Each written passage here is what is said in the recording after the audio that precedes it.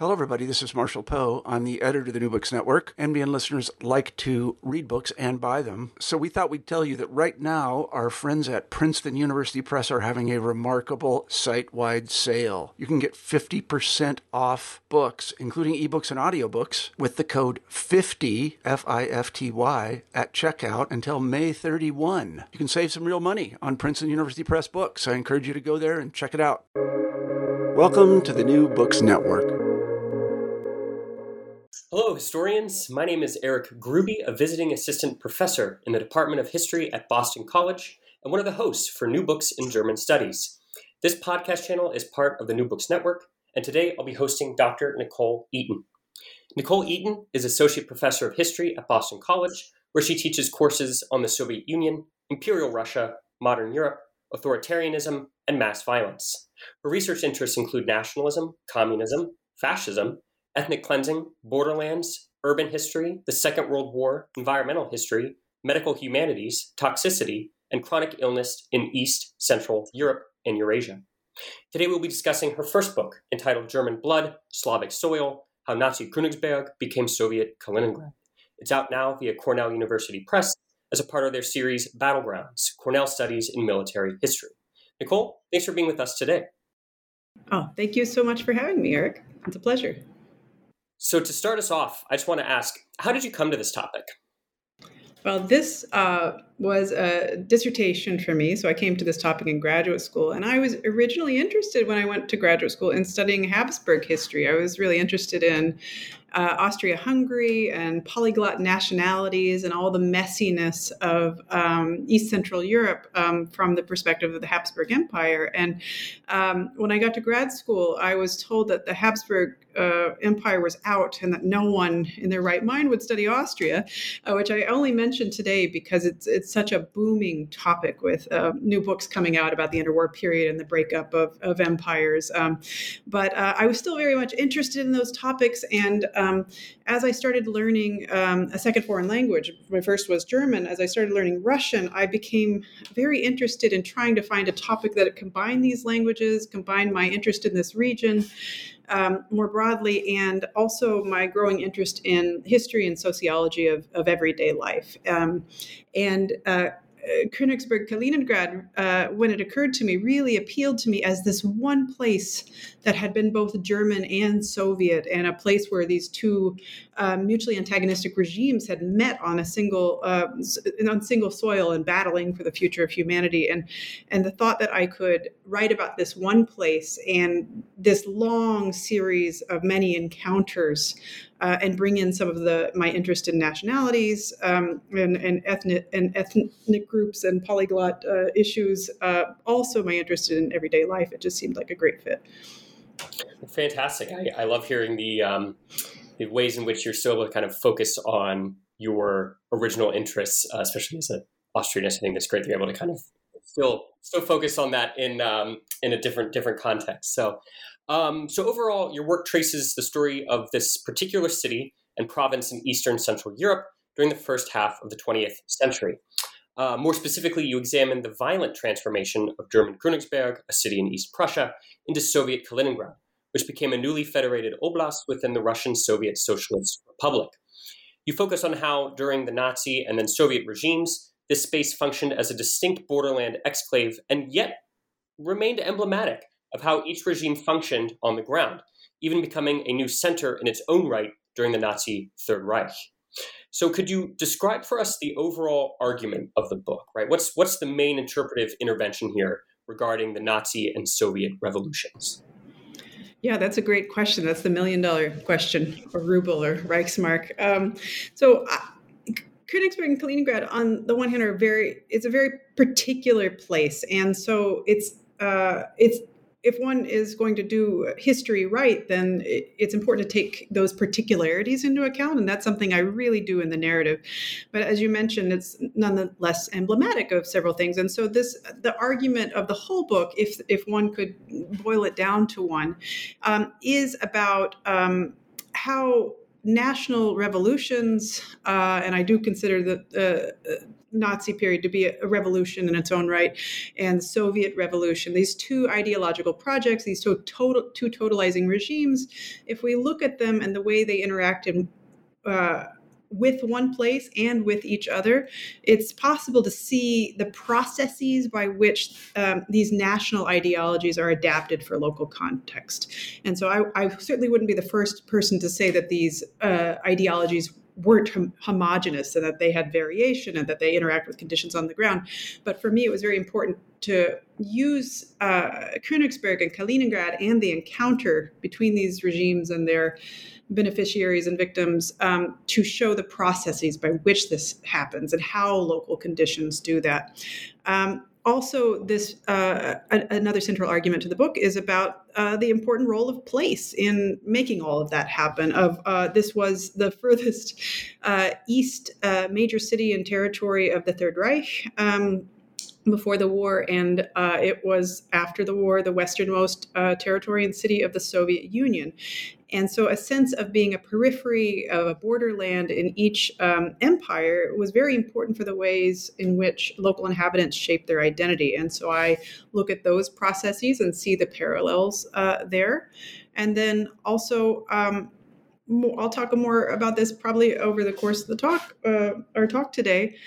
But I was especially interested in emphasizing the role of encounter as an entangled history rather than showing a static comparative history, sort of looking at the Nazi regime in Nazi Königsberg all on its own, and then looking at Soviet Kaliningrad all on its own, to showing the processes by which these two regimes, their inhabitants in this place, were constantly thinking about each other, interacting with each other, fearing the other, and this was happening in the world of ideas, and then also just on the ground encounters on radically different terms depending on the time period. Well, fantastic! It's really impressive to see this sort of overturning of this notion of these totalizing regimes, totalitarian regimes, as it's so often kind of told, being this top-down story, and instead we get this very much kind of bottom-up, but also kind of middle-out story of these kind of mid-tier kind of administrative megalomaniacs right on the ground. So it's really, really great to get that sort of more kind of textured story, and the fact that it's that two-way street of encounter, I think, is really, really helpful for us. So to that end, I want to kind of dive into some of the more narrative questions to kind of tease out the main threads here that run throughout the book. I just want to say the first chapter, I was absolutely just completely hooked. It was just an amazing treat to read that chapter. You start with this incredible walking tour through Königsberg's cityscape and across Königsberg's earlier history. Your tour makes it clear that the denizens perceive their city as rather Janus-faced, right? Imagining it as both a bridge and as a bulwark in terms of its history and its geography, right? That sense of place, as you just mentioned. Could you guide us through your kind of opening walking tour that kind of orients us to this quote unquote German city, right? Sure. I do open the book with a walking tour of Königsberg, and I won't take us street by street through the city. I think that's probably better read than narrated aloud.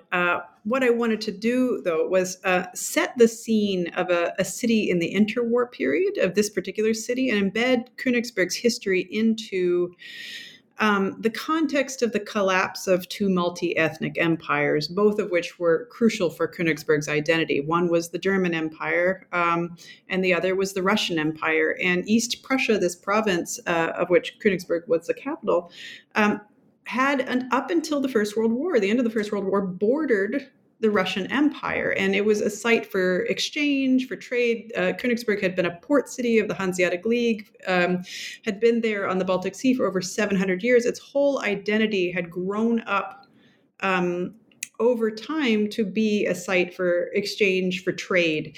And that could also be on the level of intellectual encounters through the university, on the level of very plebeian exchange of lentils, of flax and hemp, of agricultural products, of lumber, also of bringing wine and almonds from the Mediterranean. And so this really was a port city. And yet, as I show in this first chapter, a sort of narrative thread that continues throughout the book is that the city had originally been founded as a Teutonic fort for raiding. Königsberg was named after the König, the king in question was King Ottokar of Bohemia. And the region was supposed to be sort of a site for plunder and raiding of the Baltic and Slavic tribes to the east. And there are these constant tensions in the interwar period as this region, East Prussia, was cut off from the rest of Germany by the Polish corridor. This is a sort of product of the post-war Versailles order in the sort of spirit of national self-determination to create an independent Polish state, to give it access to the Baltic Sea in order to enable Poland's economic viability. There was this fatal decision in hindsight to cut East Prussia off from the rest of Germany in order to create that corridor, that strip of access to the sea. And so East Prussia remained in Germany, Königsberg remained in Germany, but suddenly had no trading partners to the east because the Russian Empire collapsed, was surrounded by hostile neighbors of Lithuania and Poland who suspected Germany and also wanted to claim East Prussia for their own, seeing this territory as vulnerable.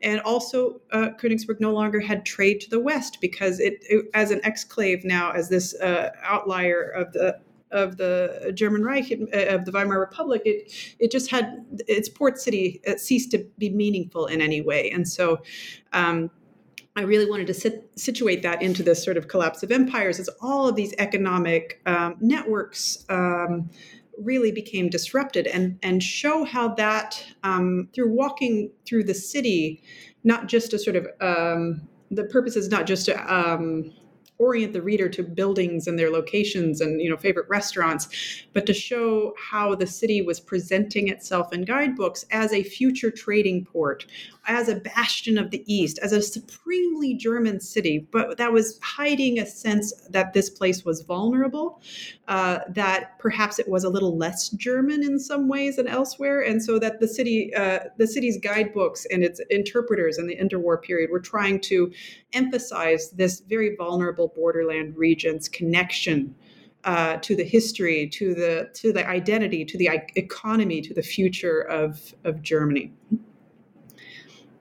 And so what I do also in this first chapter is show amid these sort of projections of the city being a bridge to the east, a bridge to the west, also a bulwark, this place that needs to be protected, sort of reinstating that Teutonic narrative that protects Germany, but it itself must be protected. Show how the Nazi Party was able to mobilize those fears, mobilize that idea, this kind of siege mentality that this place was vulnerable, that this place could be under attack. It was the fact that the Nazis were a relative latecomer to East Prussia, and were very unsuccessful there at first. There were already conservative and nationalist parties, agrarian conservative parties, had a stronger foothold in rural East Prussia. The social democrats had actually a very strong foothold in the city, and the communists. This exclave and isolation and the creation of the Polish corridor made nationalist parties ever more prominent, but it was only after 1928, relatively late, that a new Gauleiter, or party leader, Erich Koch, was appointed to East Prussia, figured out how to capitalize on these very local fears and very local concerns about the region's economic inviolability, about being surrounded on all sides, and made a party platform out of it, out of these siege mentalities, and did so very masterfully in a way that really appealed to East Prussian voters, and became so successful that very soon the Nazis had their absolute best showing in East Prussia from having their absolute worst showing just a couple of years before. And part of the dynamic that runs throughout the book is to show how very local conditions meant adaptation. This is one of the adaptations, adapting the message, as was happening across Germany at the time, one of Hitler's strategy changes. But in East Prussia's case, this message was so successful that it ended up becoming going from the periphery back to the center, becoming part of the national platform of Hitler by 1933 about the injustices of Versailles and making East Prussia a centerpiece of that. And so this is part of the mission of the first chapter, is to show how these myths of place really did grow out of the interwar period and how they were capitalized on by the Nazis. Yeah, and it's really, fascinating to hear just the kind of the borderland dialectic between vulnerability and strength, right? The kind of those interconnectedness of those two, sort of senses of self, right? Coming to the fore here. And also the extent to which you totally reversing the core periphery dynamic, which sort of gets us into the of the Nazi rise of power, right? In Königsberg, coming back to kind of shape the larger Nazi message, right? Which takes us into the second chapter, right? Which is to say, you trace out the rise to the zenith of the Nazi Continental Empire during the Second World War, and so this question is sort of twofolded as well, right? What set Königsberg and East Prussia apart, both kind of literally and figuratively during the Nazi era? But also, how did it become central, very much central to the Nazi Empire, particularly when it came to their policies and kind of spatial imaginaries for the quote-unquote the East? Mm-hmm. Yeah, that's a great question. So this East Prussia's exclave status, its isolation from the rest of the Reich, made all sorts of things possible. First, it meant that that relative isolation allowed for a sense of autonomy among Königsberg's Nazis, and that prompted them to become theorists in their own right. And there was an especially active local intellectual crowd of National Socialist sympathizers and party members known as the Königsberg Circle. And among them, historians, economists, journalists, philosophers even, Prussian civil servants. And they imagined that East Prussia's relative underdevelopment as a region that had been passed over for industrialization, that had few natural resources like the Ruhr Valley or Silesia, and that was undergoing this crisis of agriculture, even more so with disrupted trade networks. They thought that this would make East Prussia this school of the revolution. And that was a quote from one of the books by Erich Koch's primary economist and theorist, a man named Grunberg. They thought that this school of the revolution, they would create their own National Socialism, which was very much influenced by the left wing of the party, this so-called Prussian socialism, that was influenced by the Strasser brothers. Koch was an affiliate with them. And they continued on even after that left wing was purged, mostly from the party. They managed to keep it surviving in Königsberg. And they thought that they were going to implement this version of a sort of collectivist settler agrarian paradise, with a sort of that would balance modern industrial capacity with these big sprawling farms where German workers would be leaving their sort of Großstadt, big city, miserable existence and come out to be working in these farms and sort of make East Prussia this new bold and economically viable place, and that regeneration would then be exported to the rest of the Reich. Now, this didn't actually come to place. The 12-year Reich, as we know, the 1,000-year Reich lasted about 12 years, most of it in the conditions of war. And so they didn't actually get to carry out all of these fantasies of regeneration. What they did do was managed to bring about full employment and became very famous for doing that. And Erich Koch became, because of the region's peculiar separation, not only the most powerful party boss in all of the German Gaue in all of the regions. He was the most powerful, but he also became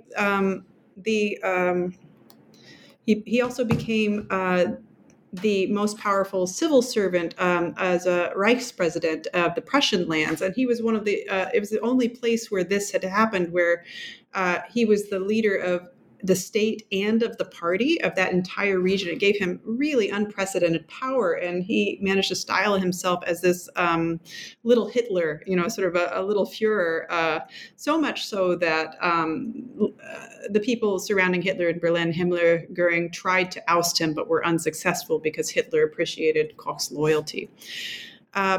The other way that I wanted to mention about this region's particularity was the ethnic mixture of East Prussia. While Königsberg itself was German by all accounts, by mostly Lutherans, German-speaking, many of them German last names, the further one went from Königsberg, either toward the borders of Lithuania or toward the borders of Poland, especially in the southern 2/3 of the province, much of the population spoke either within a generation or two had spoken Lithuanian at home, although had mostly assimilated by that time, had very Lithuanian-sounding last names, barely adapted to German, and in the southern 2/3 of the province spoke the Masurian dialect of Polish.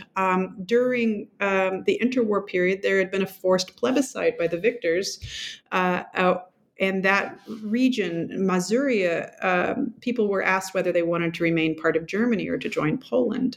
Even though they mostly spoke Polish at home, in some places over 50% of the population speaking Polish, they voted 90% or more to remain in Germany. And this was very important, not only in the interwar period, but also to the Nazis to try to overturn the common ideas of what national self-determination meant, pointing out that language was not the same as ethnicity, because much of this population had been in the Prussian state, had been loyal to the Prussian state, and were in many cases Lutherans rather than Catholics, and they associated Polishness with being Catholic and Lutheranness with being part of the German state and part of German civilization, even if they didn't consider themselves necessarily early on to be Germans.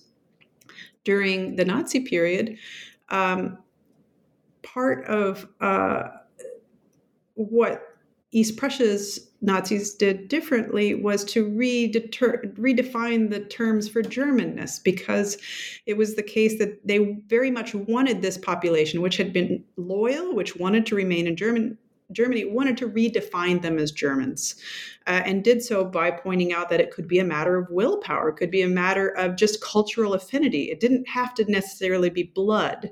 And so this is one of the ironies of the title German Blood, is that they argued it didn't have to be blood. Of course, there were all kinds of internal contradictions. The further you scratch the surface of Nazi race science, the more ridiculous it becomes. Because, of course, when it came to Jewish blood, one drop was major Jewish. But when it came to the case of Lithuanians and Poles, they could do all kinds of ways of redetermining the meaning of belonging. Over time, Race and Settlement Office, Nazis became more interested in sort of putting a blood-based, race-based definition on this population, but still managed to figure out how to make them German. The final way, moving on to the war, that this place became very particular is because of its geography, because of its eastern location, and because of Koch's great power as a party boss and his reputation. East Prussia was primed to become a sort of informal civilian empire during the war. Königsberg's Nazis first gained territories in 1939 that were grafted onto East Prussia. So East Prussia itself expanded during the war, taking parts of Poland. After 1941 and the invasion of the Soviet Union, the Bialystok region, today in Belarus, a little bit of Poland, also was fused to East Prussia as a sort of East Prussian personal colony that was separate from Ostland or separate from Reichskommissariat Ukraine. And Erich Koch became the Reichskommissar of all of Nazi-occupied Ukraine, the main civilian administrator. There really should be more work done on this, because much of the civilian administration were just Koch's cronies from Königsberg. And so, for example, the very first Nazi in Königsberg, a baker named Walter Magunia, himself not very interesting because he wasn't an intellectual or a theorist and wasn't very important other than having been the first Nazi, was appointed the mayor of Kiev during the war. And so there are all of these links where the civilian administration is coming from Königsberg or associated with East Prussia in some way. And so that is a small part of my story, but a very interesting phenomenon. Yeah, I truly the kind of colliding of the kind of Nazi obsession with, the strength of the will versus the kind of the stereotypes of biological racism that we kind of take for granted. To me was one of the most just utterly fascinating things to see the ways in which this was not, it was truly being kind of hashed out. I struggle to say the word intellectually, but kind of mentally among these Nazi theorists about how they would try to pin down criteria for inclusion and exclusion, and how that was inherently, as you say, totally laced with so many problems and errors and all kinds of, fallacies. But it was just fascinating to see that kind of that tension, that the will could kind of, in their mind, kind of trump blood in some ways. To me was just so powerful to read, because it just kind of bucked everything I would have assumed, right, about this process. So when the war obviously starts to go badly for the Germans, right, how did the Nazi retreat, right, the kind of the rather, I'll let you get into the details, but the details of the Nazi policies for retreat, how did that intersect with and exacerbate the kind of already ongoing processes of the Holocaust and genocidal violence? Yeah. Oh, that's something very interesting that you mentioned. I wanted to mention that early on in the war, another interesting feature of East Prussia's extension of this rule from the Baltic all the way to the Black Sea, this continuous stretch of East Prussian, in some ways affiliated, dominated, ruled territory, is that there were so many precedents for the Holocaust that were set there. Some of the early euthanasia campaigns T4 experiments took place. Operation T4, rather, took place in the Polish territories that were annexed to East Prussia.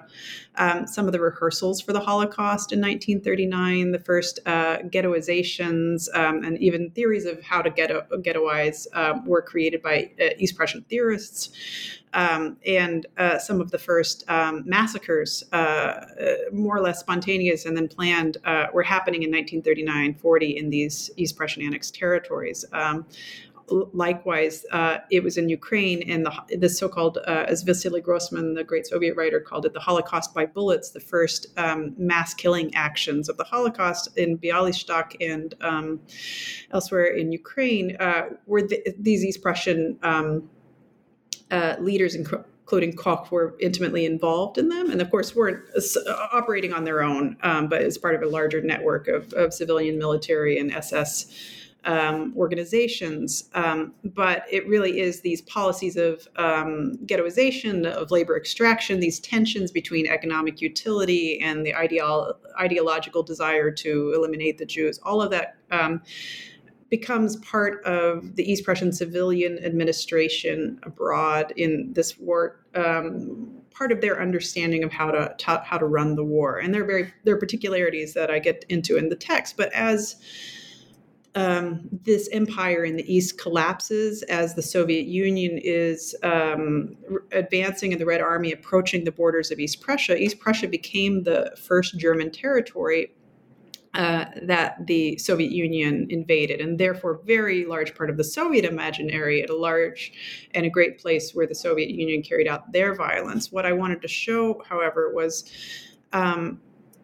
how so much of what the Nazis had learned and done, the violence they had inflicted on the occupied territories as part of the Holocaust, as part of the starving of Ukrainian, Russian, Belarusian civilians, etc., how those tools they then brought back to their own populations and to foreign populations and forced labor and slave populations inside East Prussia, and how that all of those dynamics of the war came home. I was interested in telling this story of the downfall of Königsberg in late 1944 into 1945 from a German perspective, because so much of the historiography, or I should say the popular memory and historiography of this time, tells this as a very German story. This was part of the controversy of the historians' controversy, the so-called Historikerstreit of the 1980s. Questions about how to tell the downfall of Germany. Could you tell it as a mode of tragedy, as a loss, as a heroic struggle of the Wehrmacht soldiers to hold off the Red Army, or need it be told, as the sort of rightful destruction of an evil empire?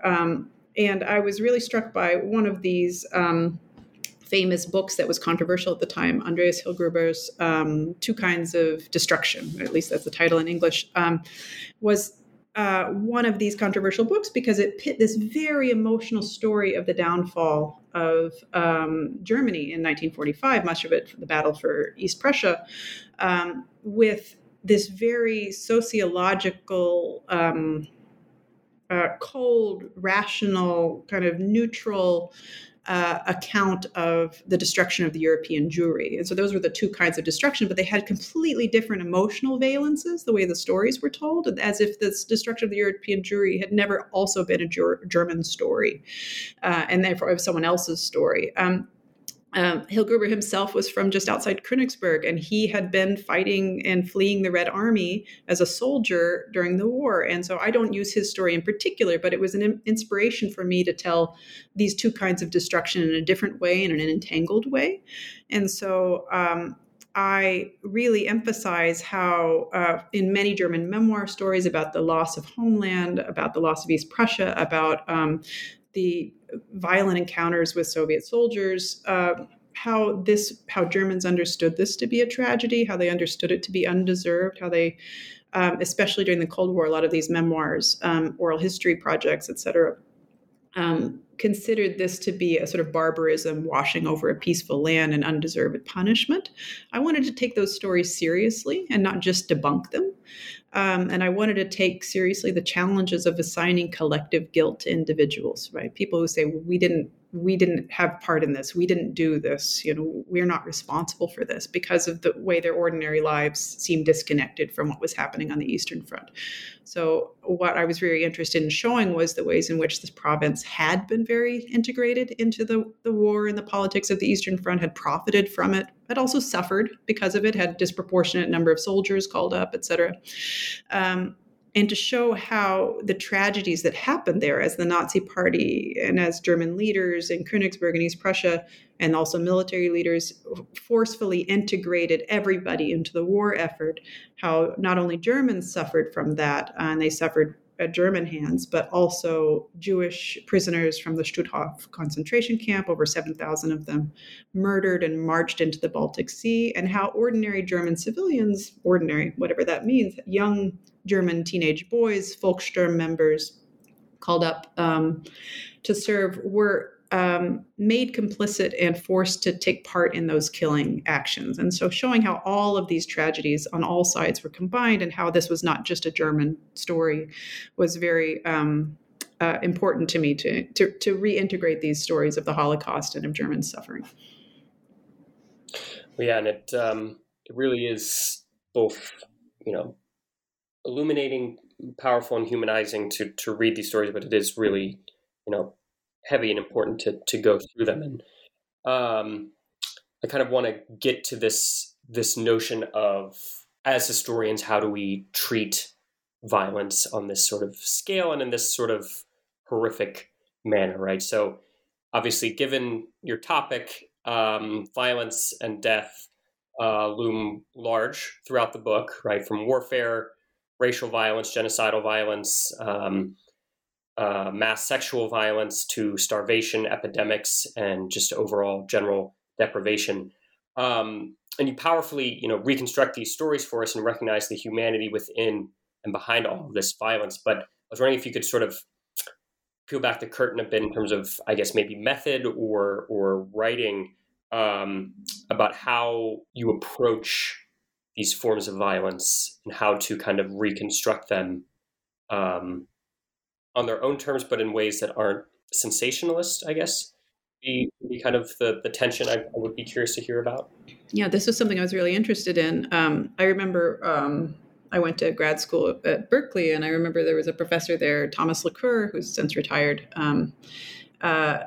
a famous historian of cultural history, has written all kinds of great works, and he says, the only methodology we historians have is the calendar. Sort of joking about how loose history is a field compared to the other social sciences in terms of what we use for methodology. And so I'll say I certainly use the calendar. But in terms of my other approaches, I am very much an historian who works through narrative, and rather than sort of structures of sort of arguing upfront about they say and I say, and where my intervention is into the historiography. But that said, I was very interested, as I mentioned, about the German side of the story of the downfall of Königsberg. It could be easily juxtaposed with the Soviet story of a heroic invasion, a heroic liberation of the world from fascism. I was very struck by how many personal narrative accounts there are. Diaries, memoirs, later oral histories, official histories, by historians, by emigre groups, by veterans groups on all sides, and how all of them are telling dramatically different stories with dramatically different moral values about what happened in 1945 in East Prussia. This was the first German territory invaded. This was one of the most bloody battles of the Second World War and one of the greatest mass flights of a civilian population. And so it is this site that created all kinds of stories, all of them contested. And German civilians suffered in great numbers. They were mass raped. Soldiers raped them. Soviet soldiers raped them. Some estimates are that there were 0.6 rapes per soldier in East Prussia, or many women aged young girls to very old elderly ladies were raped multiple times, gang raped, many of them killed in the process, others left bleeding to die. Many people were also executed. There were more women at the time than men. The most men were very, very, very young or very, very old, because anyone up through the age of mid-60s had been called up for the Volkssturm by that point, unless they were invalids. And so this is very sort of a gendered story of male soldiers and female civilians and children.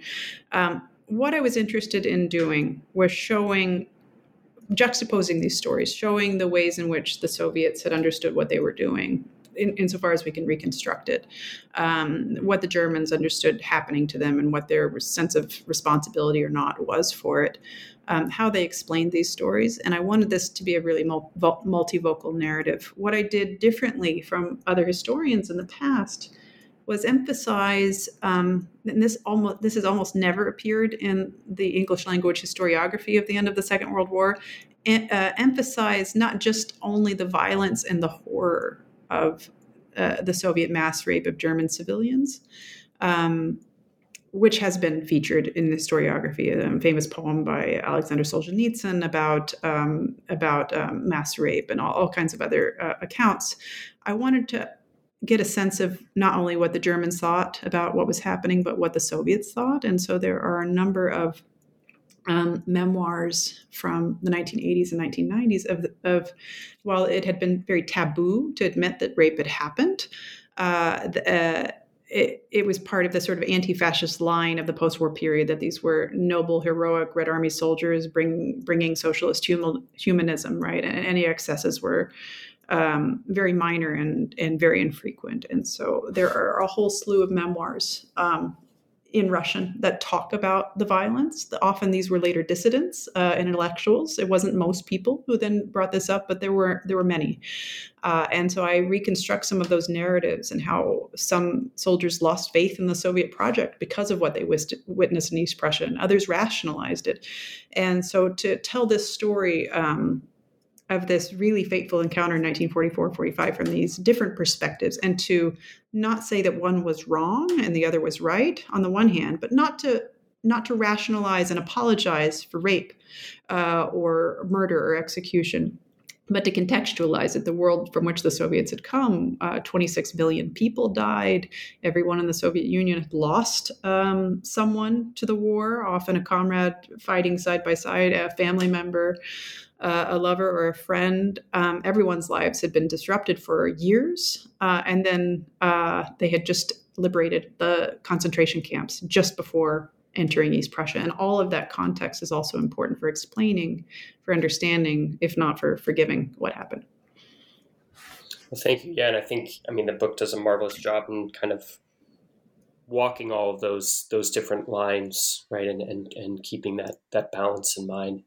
So sort of moving into the more Soviet kind of part of the narrative in terms of occupation, but not necessarily in terms of experience, right? You describe, right, the Soviet invasion, as you've already mentioned, as this kind of another Janus face, right, between liberation and revenge, right? And so I was wondering if you could sort of walk us through how the Soviets initially administered the city and its environs, right? How did the Soviet occupation in East Prussia differ structurally from the other territories in the USSR that the USSR had recently either reinvaded or reincorporated into its kind of expanding self? And what were the consequences of this sort of very structural decision for the inhabitants of Königsberg? Yeah, so I should say that the German period of the story up to 1944 is a longer time period and goes through 3 chapters.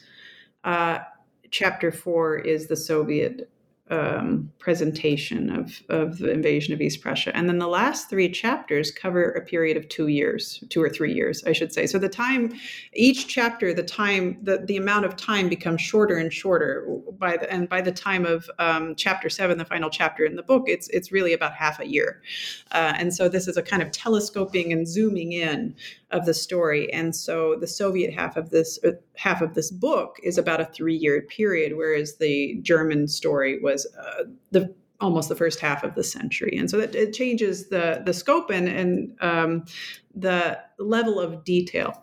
So with that said, it was interesting to me, as I said earlier, that it wasn't really entirely possible to write a comparative history of these 2 cities, even though it was one city, and should make it very, very easy in some senses to write a comparative history. In other ways, the context was dramatically different, 1933 versus 1945.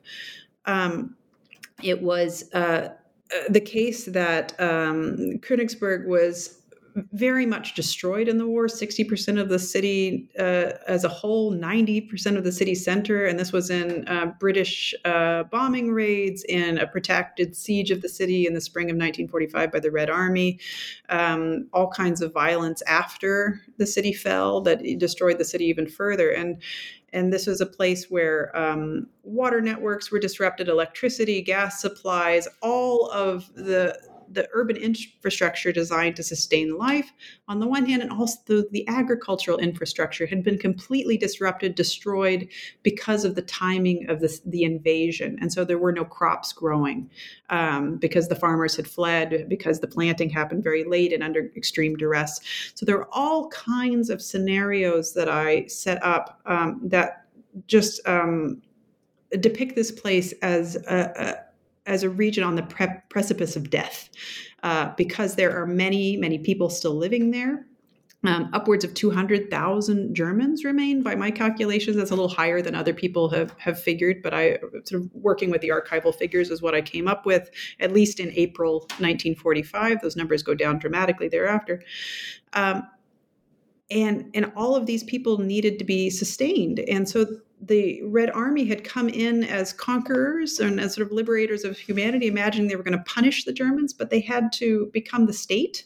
They had to resurrect life. They had to resurrect city, and they had to keep these people from dying. Some historians have, or later commentators, thought that they just wanted to leave the Germans to die, sort of work them to death and leave them to their fates. That's not exactly the motivation I saw in the archives. I saw a desperate scramble to resurrect this place with very little funding to do so.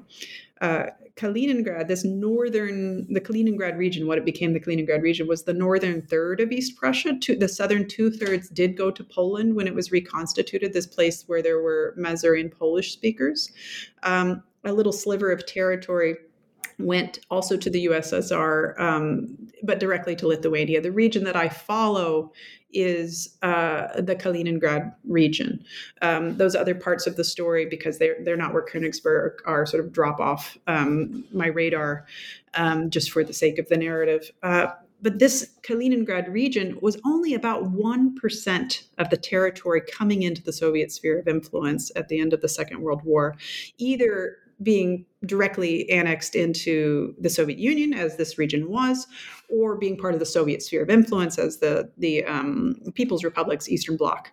And so this is a tiny, tiny region. It's at the center of my story and the center of life for the people living there. But it, even though Stalin had maneuvered during the war to claim it, maneuvered during these wartime conferences with the Western Allies, claiming the need for an ice-free port, ostensibly, though, wanting a buffer for the re-annexed Baltic republics, wanting the sort of buffer region to protect the Soviet Union from the West. He made absolutely no plans for this place. The archival record is vague on this, but it seems that in Moscow, people didn't realize exactly how many Germans were still there and didn't particularly care. And so this region was set up as a military district, a special military district. The provisional military administration that operated were just the same soldiers who had, of the 11th Guards Army, part of the 3rd Belarusian Front, who had captured the territory. So they were the same people who had engaged in this mass rape and pillage and looting, were then called upon to switch their approach to the population, to get them to work, to incorporate them in some way. Because there were no real plans for this territory other than it would be in the Soviet Union, there were also no plans for it at the Potsdam post-war conferences, where the expulsions of the German populations were set, the resettlement of Germans in East Central Europe. And so while Germans elsewhere were being expelled, in Kaliningrad, they weren't. There was no discussion of this. There were absolutely no discussion of getting rid of the Germans. And the Germans, once the borders were closed, were not allowed to leave. They were forced to stay. Some historians have depicted that as a kind of big penal colony, as a big forced labor sort of gulag, all of Kaliningrad. I think it became that way not by design, if it did, but because this region was underfunded, isolated in a sort of eerie parallel to interwar East Prussia, but much more dire circumstances, left to its own devices and trying to fix an unsustainable economic situation. And so this is the problem they were left with, a German population on the edge of death, a city on the edge of death, no funding to resurrect it, but then the urgent need to do so, and an urgent need to figure out what to do with these Germans with no instructions from Moscow or the military command in Berlin. Yeah, it was really, in many ways illuminating and just kind of jaw-dropping to read the kind of utter kind of hanging question mark left over this entire city and its environs from the kind of Soviet perspective, and the Soviet kind of military administration on the ground sort of trying to scramble their way and fumble their way through this kind of return to some sort of functionality to a place that they had just utterly destroyed, right? And I wanted to kind of turn to that notion of kind of, I guess, reconstruction, the role of labor in Soviet society, right, and the Soviet Revolution more broadly, and that kind of almost kind of mystical aura around labor, both as a theoretical revolutionary process and as a physical action in the material world. Could you discuss in Königsberg what work itself, right, was labor supposed to do regarding the formation of a kind of anti-fascist population, right? How is this, and get into kind of the double-edged sword of that mechanism that comes to be between redemptive labor and anti-fascism? Yeah, wow, that's a great setup. So I should say, sort of more basically, the last three chapters of the book, 5, 6, and 7, the ones that are set in the post-war period, 1945 to 1948, are really preoccupied with this problem of the German population and their relationship to Soviet society. And I don't only follow the Germans. They're not the only part of the story and the only protagonist I care about. The reason that I focus on them is because their existence there, as new Soviet settlers are moving in, as Soviet administrators are there, it really exposes what's happening in Soviet ideology, how the Soviet Union understands itself, how its people understand themselves and the Soviet project. And it is the sort of apex of this encounter that had been building over the course of decades. And now there is this longest ever and largest ever cohabitation between Germans and Soviets on reverse terms. Masters had become slaves and slaves had become masters. That's perhaps a slight overstatement, but that's really organizes those last three chapters of the book, this problem, the German problem in Kaliningrad. And as I mentioned, there was no plan to expel these people, these German civilians. They were filtered, they were interrogated, but they weren't convicted of anything. Those who were had already been sent off to POW camps or the Gulag. Elsewhere, and I'm coming to the question of labor, this is a sort of a setup for that. Elsewhere in the Soviet zone of occupation, the future East Germany, in these new anti-fascist governments that were being set up anywhere that the Red Army had boots on the ground and had were shaping the post-war societies. In those places, emigre communists, anti-fascists, people with anti-fascist credentials who had spent the war in exile, often in Moscow, came back. They had been waiting in the wings, including in going back to Berlin, and became the voice of the population. They became the spokespeople. They formed the new government.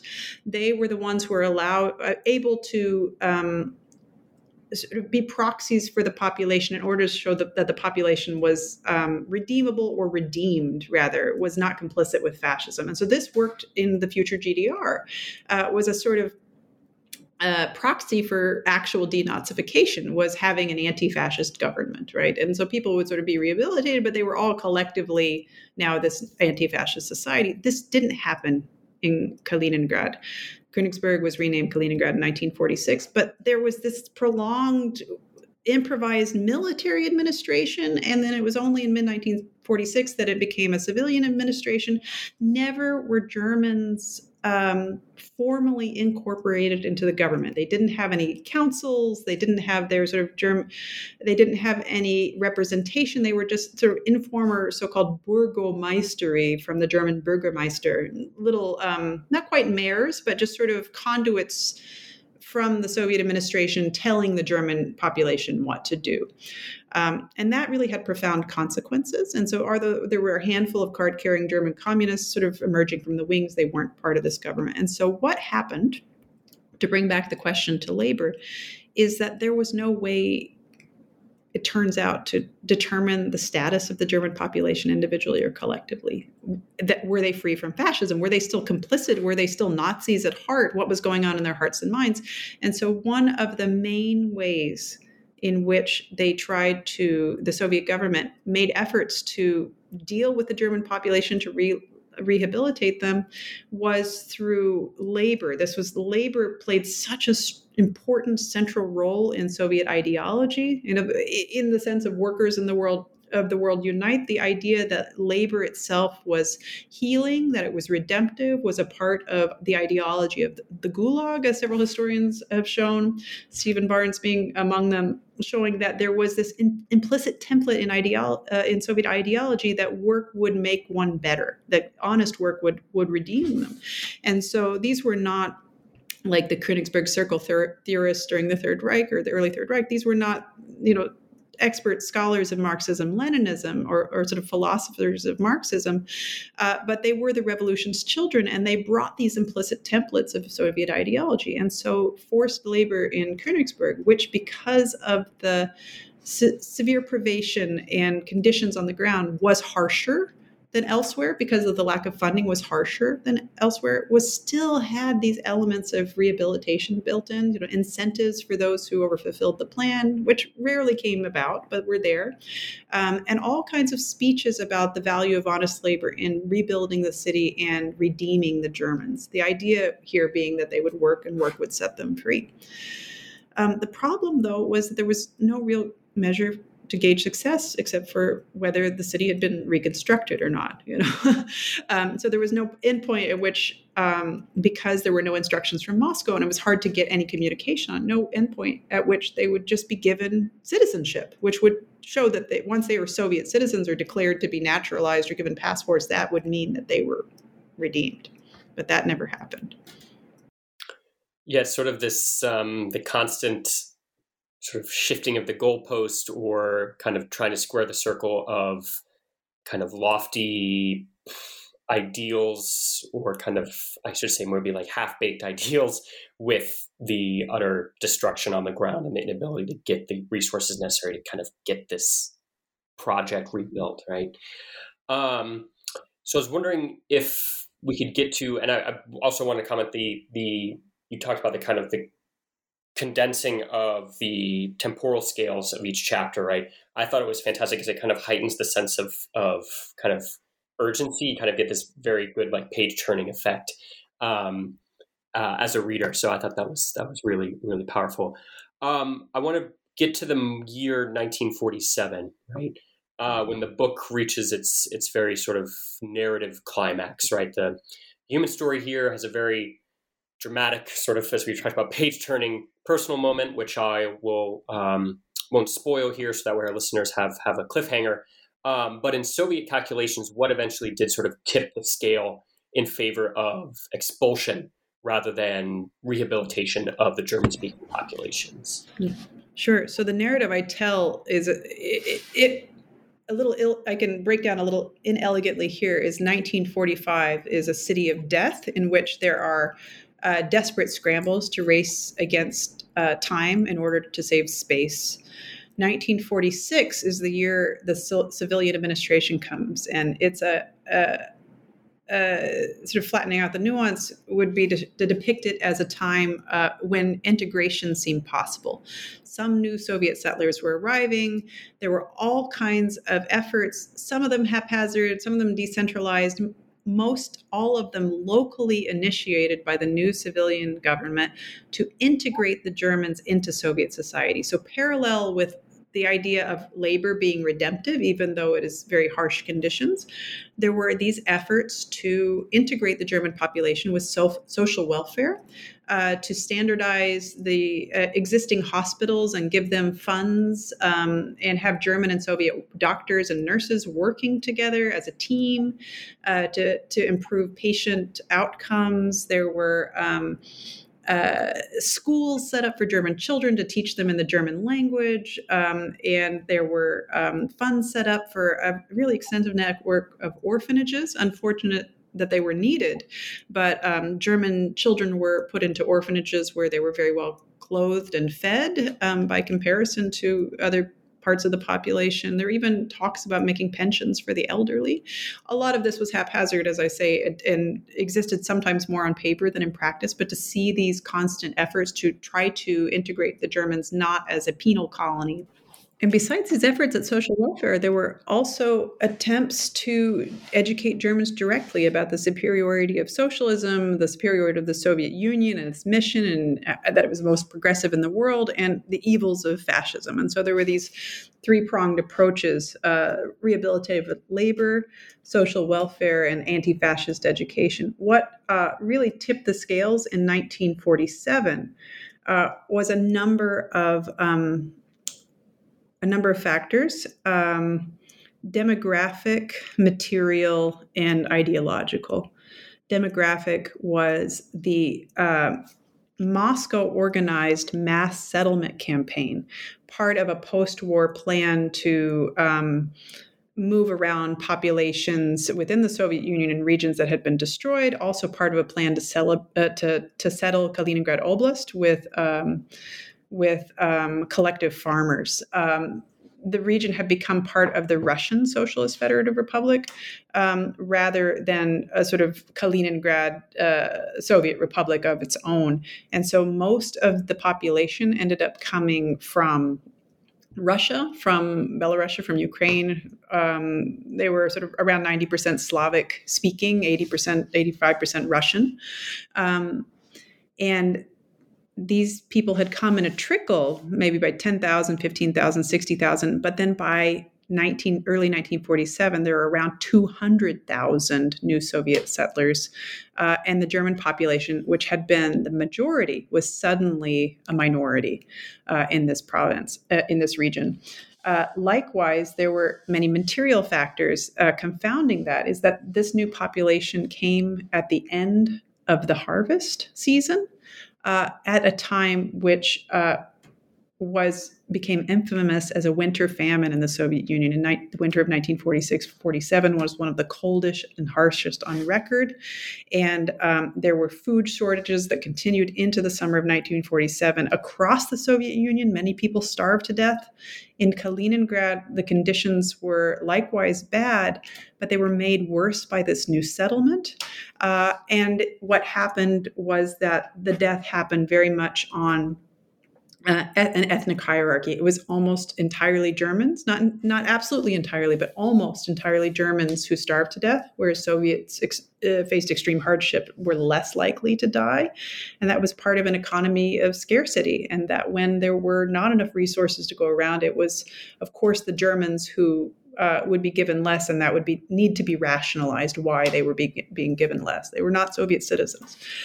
The final ideological and organizational factor was that it was at just this time, December into the 1946, into the spring of 1947, that the first true standard hierarchy of Communist Party organs was installed in Kaliningrad. There had been communists active, all kinds of small Communist Party cells within individual institutions, but it was the first time that the neighborhood, district, city, and then oblast region hierarchy of party organs and a new party boss were all put in place.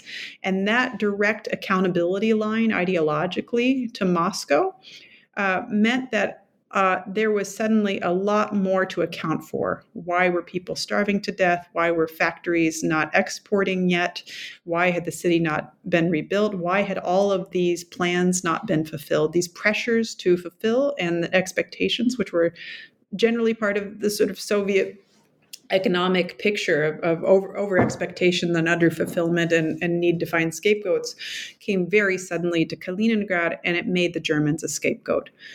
The Germans' starving bodies, their lying dead on the street, became evidence not of an indictment of Soviet rule and the inferiority of Soviet socialism as a system, but it became in the projections of the local population there who turned against the Germans, especially the party leaders, evidence that the Germans were suffering from fascism. This was a physical manifestation of their ideological failings. And so this became part of a scapegoating line that became a witch hunt trial in order to deflect blame for failure to rebuild, which was, as I noted earlier in the book, really impossible given the lack of funds and shortages of supplies and labor, became a campaign to expel the Germans. And this is something that was very interesting to me in the archives, because any other historians had assumed it had come from Moscow,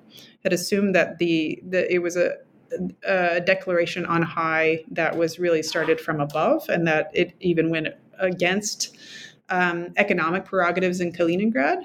I agree that it went against economic prerogatives in Kaliningrad because there were still labor shortages, and Germans formed the bulk of the labor force in some critical industries, including shipbuilding, pulp and paper mills, other exporting industries that were being rebuilt.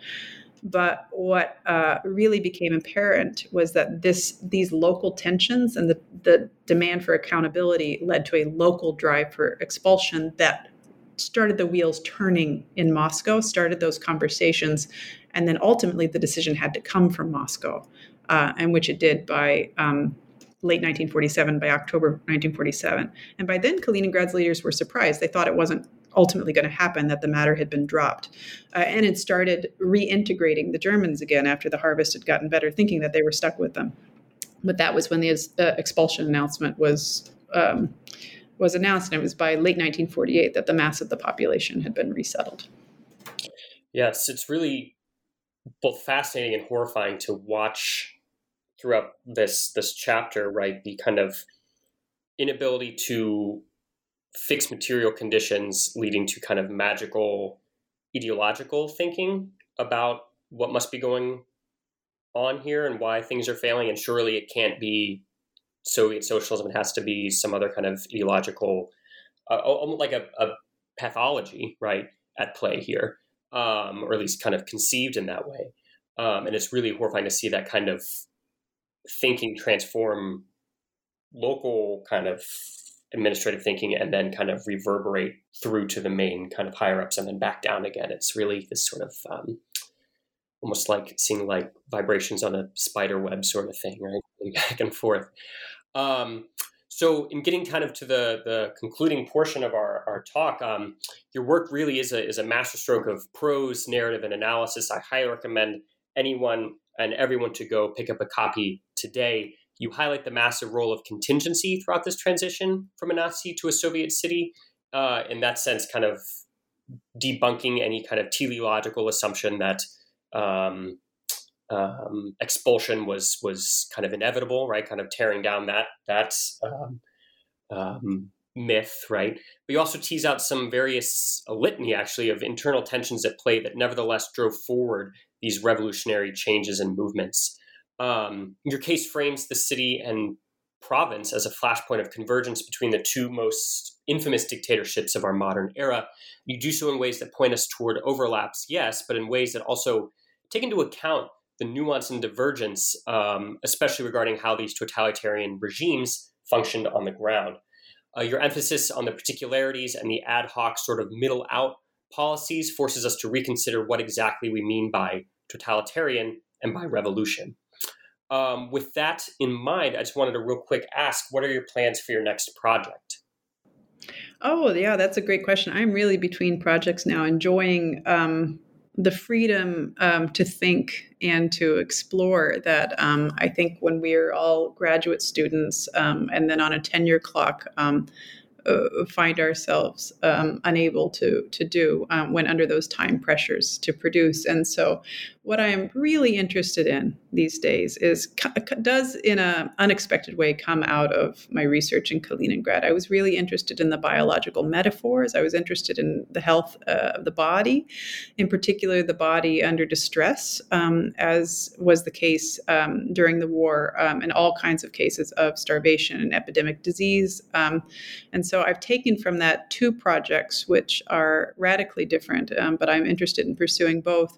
One is about the history of medical knowledge about the body that grew from war, especially from concentration camps, sites of containment, places like the Warsaw Ghetto, or places like Königsberg and Kaliningrad, places where epidemic disease was rampant and hunger was rampant, and often through self-experimentation. Witnesses, scientists, medical professionals, psychologists who were trapped in these spaces, many of them Jewish, Soviet, German, other nationalities and ethnicities, through a kind of self-experimentation, learned about the human body and transformed that knowledge during the Cold War. And so I'm interested in following transnational stories about, knowledge about the human body in war. That's one project that I'm about to start some archival research for in the spring. The second is also related to the history of the body, which is a history of more of a cultural history of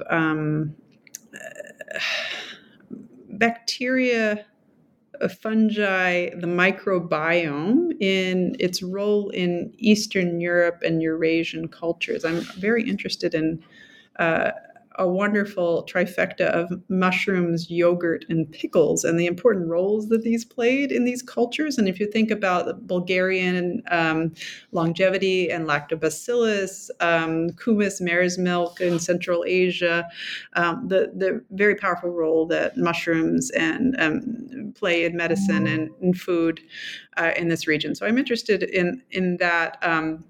But then also telling that as a story about health and disease and autoimmune disease, because of the ways that our sort of germ theory and antibiotics paradigm have shifted our knowledge and understanding of health in the late 20th century. So two very different projects, but growing out of this project in unexpected ways. That sounds absolutely fascinating, and we look forward to hearing and learning about whatever you write next. So once again, German Blood, Slavic Soil, out now with Cornell University Press. Highly recommend everyone go get a copy as soon as they're able. Thank you so much for being with us here today, Nicole, and we look forward to having you on once again. Thank you so much. I really appreciated it.